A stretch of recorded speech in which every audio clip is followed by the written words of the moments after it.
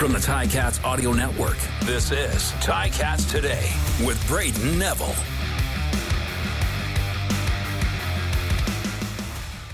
Hello and welcome to another episode of Ticats Today right here on the Ticats Audio Network for this Monday, August the 14th, 2023. On today's episode, I spoke with Coach O about that big trade that happened last night, Stavros Katsantonis. He spoke to me about replicating his performance that he had the last time the Ticats played the Elks, and receiver Tim White spoke to me about working with offensive play caller Scott Milanovich and more. But first, let's get to some news around the team. As I just mentioned, the Ticats made a move yesterday on the trade market, sending QB Antonio Pipkin to the Saskatchewan Roughriders for punter Kaare Vedvik. Now, Pipkin didn't get much action here in his short stint with the team coming over earlier in the season, but he now goes to a Saskatchewan team that is in desperate need of help at the QB position after losing Trevor Harris and Mason Fine to injuries. There's potential for Antonio to come in and get some serious minutes on a Saskatchewan offense that needs some serious help. The Ticats in return got Kaare Vedvik. The punter has suited up in 22 games for the Rough Riders over the last 3 seasons, totaling 135 punts for 6,048 yards. An interesting move and one that Coach O touched on today following practice.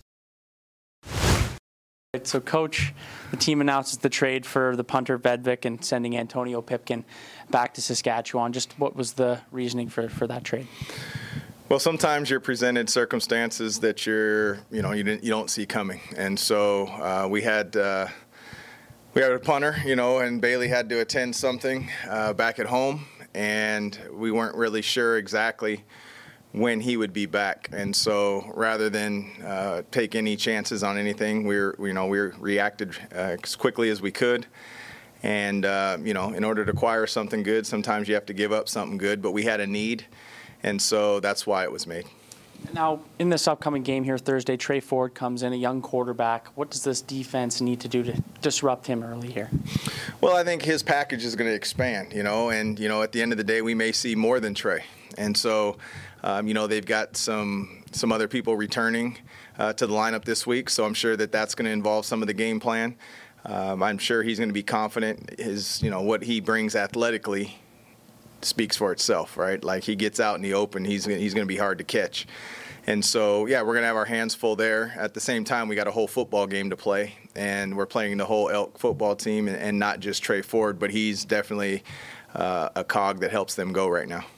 Now, Taylor's gotten the chance now. This will be his 3rd game starting. He's gotten the chance to have a lot of these weeks where he's the guy. Have you noticed him take a little bit more of maybe a leadership role now that he's kind of getting adjusted to being that QB1? No, I've seen Taylor just be himself and more of a leadership role. I'm not in the locker room. I'm not in every huddle. I just know the response that we see and the results that we're seeing, and it's been consistent. And that's all you can really ask for is consistent preparation, and for the execution and things to slow down. Well, for the execution to go higher and for things to slow down a little bit for him from period to period, from day to day. There is some new terminology, some new things that are going in.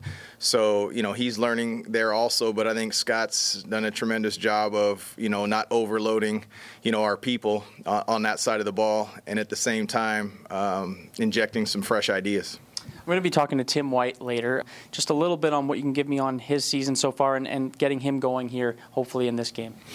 Yeah, well, Tim's always a threat, every game, and every game poses a different set of challenges, the way teams are covering, our game plan and that sort of thing. We'd love to get all of our receivers, 7 targets per game. It just doesn't work out like that.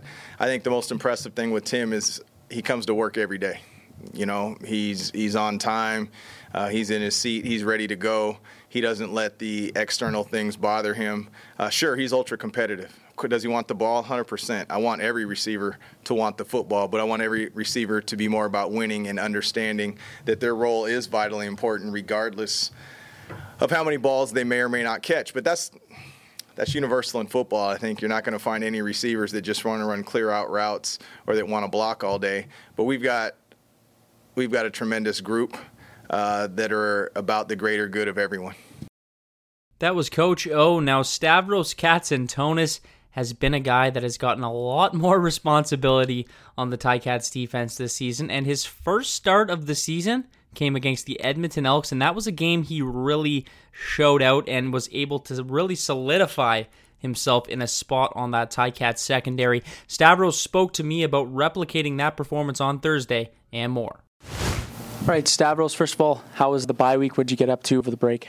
Oh, yeah, definitely. But bye week was great. Got to spend some time with some family, niece, nephew, wife, brother, sister-in-law. So it was all good times down in the States. So, yeah, just glad. Always good to get some time off, but happy to be back to work.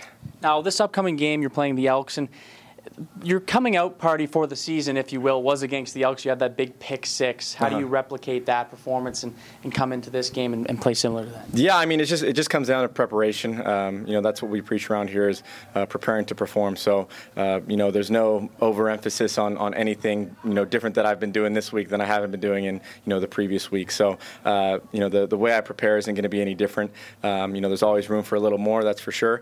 But yeah, going to prepare the same and be ready to play on Thursday night. Now you're playing a young quarterback, a guy who can do both. He can run the ball, he can throw the ball, Tre Ford, and depending on what they go with in that offense, just what needs to be done on this secondary to contain him and get him off his game here? Yeah, I mean, from a secondary standpoint, that just involves us covering our guys. If we do have to make a tackle, if he gets out of the pocket, then we'll do our job on that end. But just from a secondary standpoint, we know he's a fast quarterback, and he's starting for a reason. So we're just going to do our job, cover our guys, and go from there. That was Stavros Katsantonis. Now, the final guy I spoke to today was Tim White, the Ticats' star receiver. Has had his ups and downs this season, but is easily still regarded as one of the best receivers in the CFL. Like I typically do in my sit-downs with guys, I spoke to Tim about his time in Hamilton, both on and off the field, and what needs to be done Thursday against the Elks. Tim, first of all, how was the bye week, and what did you get up to over the last week? Bye week was pretty good. Basically just went home, went back to California, see my parents and everything. So it was pretty enjoyable, I would say. And what are you doing in California? Like on your spare time when you're not training? What are you doing for fun? I'm hanging out with my kids. I think that's fun. Family's super important, so I just look to hanging out with them as much as possible. What's the weather like in Cali right now? Is it hot this time of year? Yeah, it's beautiful right now. When I was up there, it was really nice. It got a little hot, but I mean that's part of it. Wasn't able to stop by the beach, but it's still enjoyable. Are you doing any like surfing or any like ocean sports? What are you doing like for fun in terms of like California lifestyle stuff? Yeah, no, I'm not surfing. I try to stay away from the sharks. But I will hit the beach, and I enjoy my beach workouts for the most part. And, I'll take my kids up there and everything like that. So beach workouts, what are you doing on the beach for a workout? Like, is it a little different? I'm assuming it's different than an average workout when you're working out on the beach. Yeah, no, it's definitely a lot different than an average person. I don't think the average person can do what I do on the beach. But it's called the Sand Pit pretty much, and it's in Del Mar, California. And we go up there every single year, pretty much like 2 times a week. And it's pretty much like a football field out there, just deep sand. And we're running the entire thing, and we're just getting creative out there, working on our routes, working on catching the ball, running after the catch and everything like that. Just making sure that we're in tip-top shape. So do you find that's helping with speed too, like almost that resistance of the beach in a way? Yeah. Like that's kind of what you're going for with those workouts? Yeah, definitely like speed, power, and just being conditioned to be able to just keep your legs turning through contact and everything like that. So let's fast forward now. You're back here at practice this week, and obviously a big change on the offense with Scott coming in here and running the offense. What's it been like working with him here over the last couple of days? Yeah, no, it's funny because I feel like I'm trying out again. Like that's where I'm putting my energy, is that I just want to try to impress this guy as much as I possibly can, show him what I can do so he knows that there's no limits, and that's pretty much been my focus. And what's it like, his philosophies? I'm assuming they're obviously different. Every coach is different, but how has it been? Have you noticed anything different about the way he kind of approaches the game? He just coaches hard. I think he has high expectations, and he does demand it from his players. That's what I've seen up to this point, So I just try to go out there and live up to the expectations and then try and push it even further. Now, at 3-5, it's not the position you want to be at right now, but you're far from out of anything in the CFL race right now. From a leadership standpoint, you being a leader on this team and one of the top receivers in this league, what's the message you're kind of sending out to guys to keep them, keep the pace going, keep them up to speed here and in this playoff race?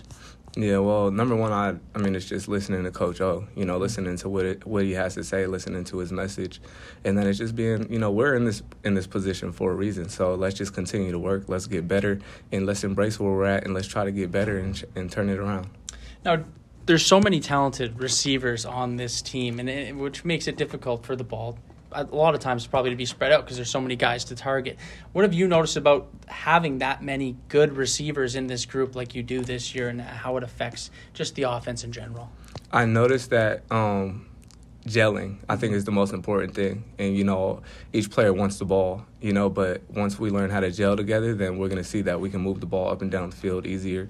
And, seeing another guy make plays is going to be fun, so we just have to embrace that and know that when our time comes, then we just have to make our play. What's the attitude kind of been like here now that you've all had a week off to kind of reset a bit and now approach this game on Thursday? What has the attitude been like with guys around the field? I think it's been fresh, new, definitely a new mentality, and guys are just excited. It feels like we're pretty hungry. And Taylor Powell, he's been, kind of that surprising guy who's come in and third string now to starter. He's played enough games now. He's starting to get a little more, I would say he's been comfortable the whole time by talking to him, but he's getting more comfortable. What's it been like working with him now and him getting his third start here? Yeah, it's like every time you look at him, it's like he's growing, So you're looking at him grow every single week, and every time he gets an opportunity, and just looking forward to seeing that transition into a game fully. And I think he'll take that step, and each game is just going to be important to his growth. And are you kind of helping in a way with that growth, being a veteran and giving him advice and just kind of staying with him along this process? Yeah, definitely. Like I said, I just try to be an outlet for him, especially in the games, and just making sure I stay positive for him, just having good body language so he sees that it's okay and we have to focus on the next play because it's about the team. And, I think that's one of the most important things. And then he just has to listen to Scott, listen to his coaches, and they're gonna help him. And now let's talk quickly about this game coming up here against Edmonton, the team you got the victory over in your last matchup in Edmonton. How do you guys get that offense going early and get on the board here and take the victory here against the Elks? Yeah, well, you just want to go in the game with the approach that, obviously you want to dominate, but, there's going to be times where there's adversity. So you got to expect adversity, and you have to be ready to just focus on the next play. Big thanks to Tim White, Stavros Katsantonis, and Coach O for being on the show today. Some news before we go. The Ticats have some info that they want you to know about the 110th Grey Cup, November 19th. There will be a Grey Cup launch party that goes on tomorrow, and they will be streaming it live on YouTube from Tim Hortons Field, and there will be a ton of info released at the launch party. So make sure to go to the Ticats YouTube channel at 11 a.m. to 12:30 p.m. to get some big news about the festivities around this 110th Grey Cup celebration. Some exciting stuff going down tomorrow, and I will have a lot more info on tomorrow's episode of Ticats Today. That's all the time for me today. I want to thank you for listening to Ticats Today.